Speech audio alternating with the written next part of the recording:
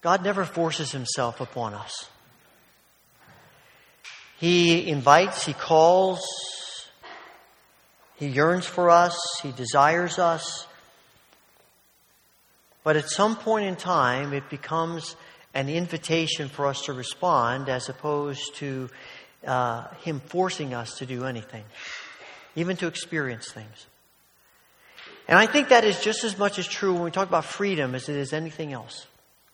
God created us to be free. When you read Genesis 1 and 2, you get this image of our first mother and father being free in the garden to experience and enjoy all the gifts of God. And that is God's plan for his people, to be free and to experience his freedom.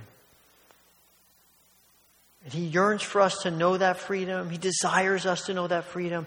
But ultimately, we have to respond to that invitation. Do we want it or not? One of the reasons I think that sometimes we wrestle with freedom is that we don't always know exactly what freedom is. And when we read the book of Galatians, Paul is talking a lot about freedom. He says in chapter 4, in the passage we just read, that he wants us to experience the kind of freedom where we know him intimately, that we can call him Abba, Father. We have that kind of relationship with him. But he also says in chapter 5, verse 1, that it's for freedom that you've been set free. And in this freedom, we experience relationship with God. Paul says in chapter 4, verse 19, that he wants Christ to be developed in us. He said, I'm going to keep working with you and pleading with you and trying to convince you until I see Christ fully developed in you. And that is God's desire for us. And that is freedom. Because we are so filled with the Spirit that Christ lives in us. We use a lot of terms to describe that. One of the terms we use is holiness. That God wants us to be holy, to be like Christ, to be filled with the Spirit. And that is knowing freedom. The problem is we struggle with freedom. There's something in us that believes we can arrange that better than God can. There is a sense of security maybe that we feel when we have figured out life as opposed to a life that is trusting God. I read about a man who had been in prison for years. He was 70 years old and he was up before the parole board and they offered him parole. With tears streaming down his face, he said, I don't want it. I've been in prison so long, I don't know if I could survive outside. And you hear stories like that and you think, wow, are you kidding me? Who would make that kind of decision? Who would do that? It makes me think of the Israelites as God sends Moses to Egypt and they're enslaved for 400 years. And he sends Moses and through the plagues, he brings them out of Egypt and parts the Red Sea and they walk across on dry land to freedom. And it isn't very long before they're complaining to God that they don't like what God is doing for them. And what did they say? We were better off in Egypt. Really? Did you forget what it was like in Egypt? But this is human nature. And Paul is saying to the Galatians, look, you experienced freedom. You were free in Christ. Why would you go back to the slavery, the bondage that you were in before? And I think he's asking every one of us because we are continually struggling with that same kind of bondage. A lot of it comes down to what we see as the priority, as the focus, as the motivation for our lives in Christ. Paul says it's the Spirit in us. And when the Spirit is in you, the motivation for life becomes relationship with God. It is about trusting God. It's about love and compassion and grace. But there are people who have come from Jerusalem, Jewish Christians who have come to the churches in Galatia and have said, if you really want to know the blessing of God, if you really want that next experience of God, if you want to know the fullness of God in your life, then you have to follow the law. You have to follow the rules. You have to obey. In fact, what you have to do is live in perfect obedience. Paul says, If you're going to do one part of the law, you've got to do all the part of the law, all the parts of the law.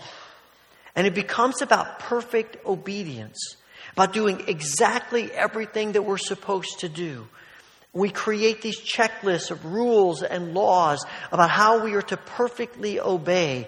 And the problem with that is that none of us are perfect.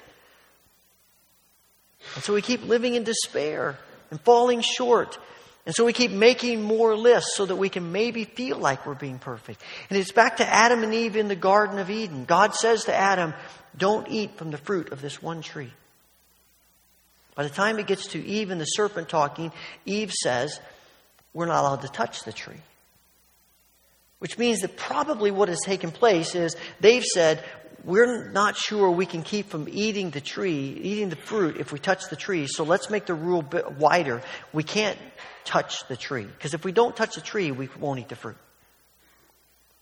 And then I would suspect if it kept going, it would be, all right, let's not look at the tree. Because if we look at the tree, we're going to be tempted to touch the tree. And if we touch the tree, we're going to be tempted to eat the fruit. And then they have a hard time keeping themselves from looking at the tree. So then they say, we're not allowed to go within 500 yards of the tree. Because if we don't go within 500 yards of the tree, then we won't be able to see the tree, and then we won't be able to touch the tree, and then we won't be able to eat the fruit. And just continues and continues and continues. And that's what the Jewish people had done with their law. They took the law of God to Moses and kept expanding it and expanding it. And what ends up happening is the core law that God intended, the core of it, the real point of it, gets lost in all the rules and all the checklists and all the forms. And they become most important. And this is what becomes perfect obedience, and it has nothing to do anymore with what God intended. And so you have these discussions of Jesus and the religious leaders about what you can do on the Sabbath. Because in that day, the laws about the Sabbath were so involved that you had to count how many steps you took, because you could only take so many steps on the Sabbath or you broke the law. And here's Jesus in the synagogue on the Sabbath healing people, and he's chastised for that. How do you get from the one command in the 10 Commandments, remember the Sabbath day to keep it holy, to, hey, there are 6 other days to be healing people. Don't be doing that kind of stuff on the Sabbath. Really? It reminds me of the story of the Good Samaritan. I think a part of that story is related to this. Man is on the road, he's beaten, robbed, left half dead. And here come the religious leaders walking by, and they both go to the other side of the road and walk past him. And it doesn't tell us why, but in part of me, I suspect something of it has to do with if they go over and touch him, he might be dead. And if they touch him, a dead body, you are now unclean and you can't go worship in the temple anymore. And it's more important for them to follow the rules and be able to worship in the temple than to help a man who is dying. And that's what happens to us. We get lost in the rules. And the checklist and the rules become more important, and we begin to think this is what holiness looks like. And at the same time, we can do all of that and ignore people in need. One of the things you find when you're following rules, when you got a checklist, when that's what's most important, when that's what's motivating you, you'll always end up with a judgmental, critical spirit toward other people. Because the rules we create, we want everybody else to follow those same rules. It's never just enough for us. It always is judging other people. They're not doing that.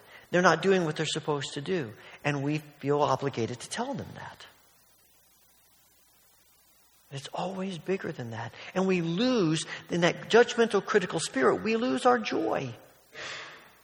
We lose the joy of the Lord because it's really because holiness is being filled with the Spirit. And where the Spirit is, there is freedom and there is joy.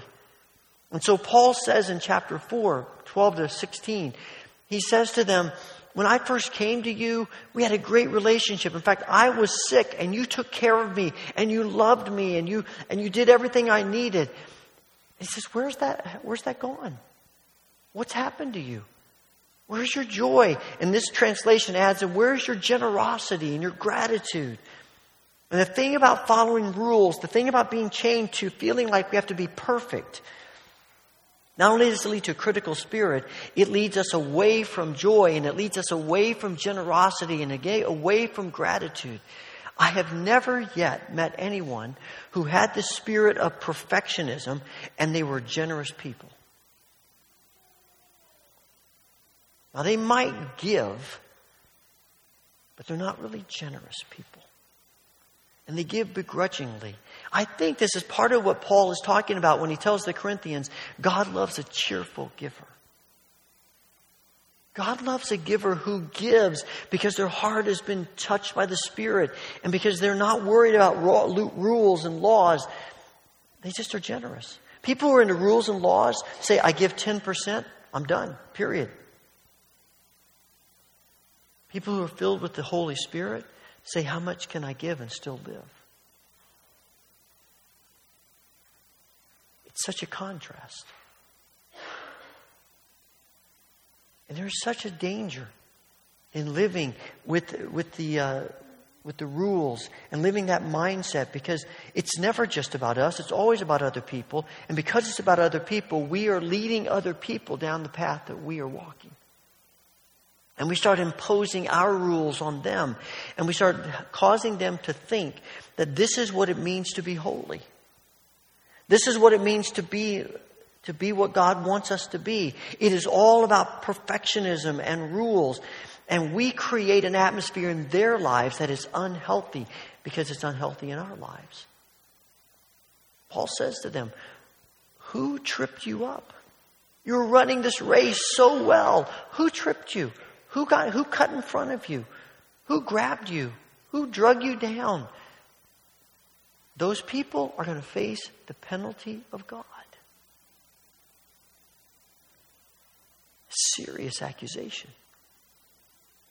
It makes me think of what Jesus says in Matthew 18, and Mark has it in his 9th chapter, and Luke in his 17th chapter, where he says, woe to you who lead any of these innocent, vulnerable, spiritually needy people away from the truth. It would be better if you had a huge millstone tied around your neck and someone threw you into the sea.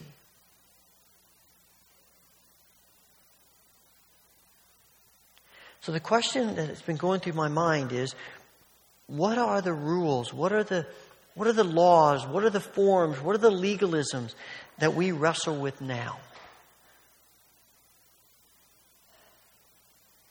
When I was young, it was all about the length of women's dresses and about whether you wore jewelry or not, or about if men let their hair grow long or had facial hair, or women cut their hair. We had all these rules about what you could wear, what you could do, what you couldn't do. At one point it was wrong to own a television, or wrong to go to movies. And we have all of these things, all these rules, but I don't know that we wrestle with that kind of stuff so much anymore. And so I was meeting with a group of people this week, and we were talking about what are the things that we wrestle with. What are the things that we put on our checklist that says, this looks like holiness. This is how we judge people. And in our conversation, it made me remember something one of my professors at Gordon Conwell said. He told about a pastor friend who had found that journaling was such a great help to him spiritually. He journaled every day, writing down what he heard God saying to him and his thoughts and just, about God in his life. And it was just such a powerful tool to help him mature in his faith. He said the problem was every time he spoke about journaling, you had the feeling if you didn't journal, you couldn't really be a spiritual person. And he said that's taking an experience we've had and making it a principle. Now, can journaling be awesome? Yes. But the minute we say, if you don't journal, or even give the impression if you don't journal, then you're never going to be what God wants you to be, we have now made that one of the rules.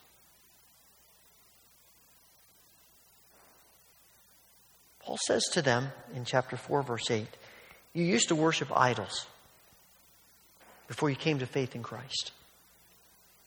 And those idols you controlled. And you manipulated, and they were almost like magic to you. If you do exactly what you're supposed to do, you follow the ritual, then the gods have to give you what you want. He says, now you've really gone back to idols. But now your idols are these spiritual rules that you've made.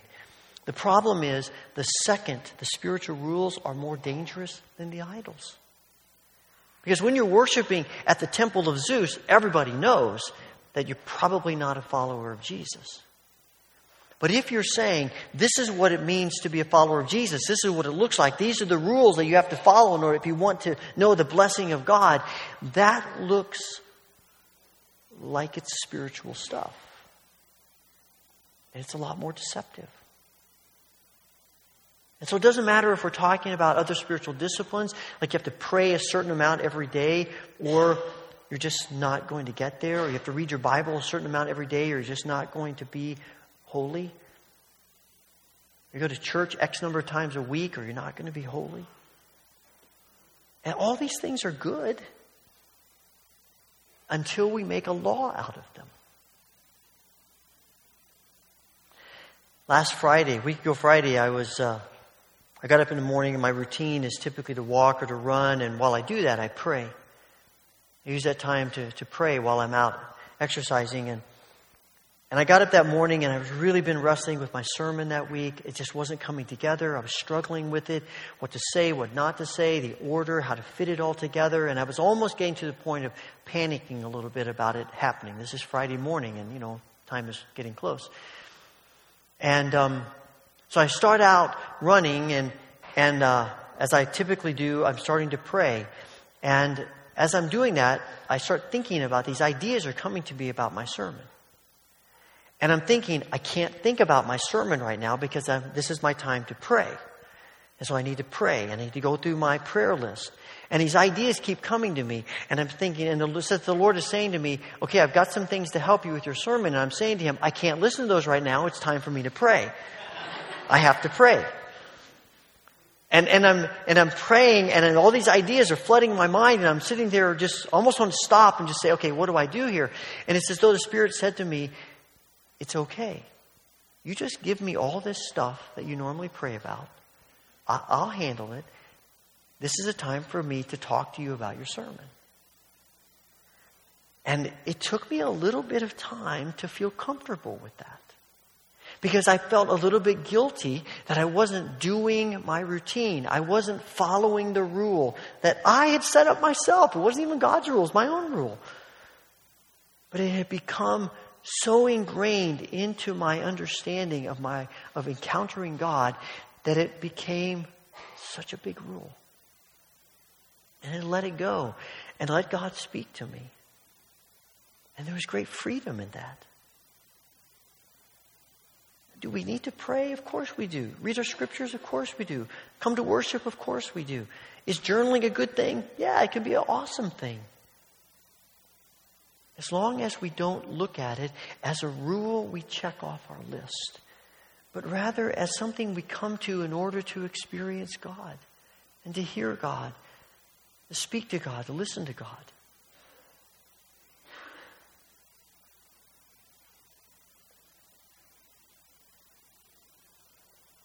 You think about your life. What are those rules that you wrestle with? And how might God be saying to you, yeah, I want you to do this, but maybe in a little different spirit. I want it to be something that's not a rule you check off a list. It's not magic that you somehow can use to manipulate me. But it's about relationship with me.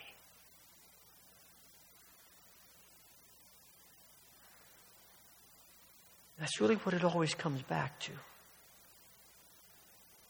Paul says to the Galatians that what you're really doing when you live your life and you think that holiness and the blessing of God comes through rules, what you're really saying is what Christ did for us was awesome. It was good. It was powerful. It was wonderful. It's just not quite enough. Because unless I do what I need to do, unless I follow the rules, I'll never get to what God wants me to be. I mean, Jesus gave us a great start. Jesus gave us a great foundation, but I've got to build it from here. And Paul says when you start thinking like that, you've really cut yourself off from Christ. You've in essence said, Christ is really not all that necessary. No wonder it's so dangerous. No wonder Paul's so confrontational. And that's why in the end of chapter 5, verse 1, he says, don't put this yoke of slavery on you. And it made me think of what Peter says in Acts 15, as they're having this council about how to handle the Gentiles and the Jews. And he says, let's not put this yoke of slavery on these Gentiles that our ancestors and us have never been able to bear. Why would we put that yoke on them? And I suspect the reason Peter said that was because in the back of his mind, he heard echoing the words of Jesus that are recorded in Matthew 11, that he says, come to me, all you who are weary and heavy laden, and I will give you rest, because my yoke is easy and my burden is light. Because in Christ, there is His presence of joy and freedom. David Seamands tells in one of his books about a woman named Claire who wrestled for most of her life with perfectionism and failure and falling short and demands. And he was counseling with her and working with her. And one day she said to him, this is how I picture my life. I feel like Samson in the Old Testament. And not Samson being strong, but Samson after the Philistines had captured him and enslaved him. And every day they chained him to the wheel that ground the grain for them to eat. And he spent his day walking around that wheel and grinding the grain of his greatest enemies. Day after day after day. And she said, that's what I feel like my life is. And I feel like there's more and more demands on me, and I have to keep going faster and faster and faster and be stronger and stronger every day around this wheel. And I get to the end of the day and I look at what I've accomplished and what I've produced, and it's nothing. And she says, I just am despair. No wonder Samson pulled the whole building down on himself at the end. And David Seaman says, I looked at her and I thought about what to say to her. And said, and all of a sudden, the words of Jesus in the 4th chapter of Luke came to my mind. And I looked her in the eye and I said to her, here's what Jesus is saying to you. The Spirit of the Lord is upon me to preach good news to the poor. He has sent me to give freedom to the prisoners and recovery of sight to the blind and to release the oppressed and to declare the year of the Lord's favor and goodness. That's God's word to us. He created us to be free, not enslaved. To live in the freedom of life with Him. He's inviting us for the first time, maybe for multiple times, to be free and to know His joy and His grace and His love. Holy Father, we thank You for the freedom You desire for us. Whatever today may be chaining us, whatever those rules and laws and perfectionistic tendencies are enslaving us, set us free through the grace of Christ, in whose name we pray. Amen.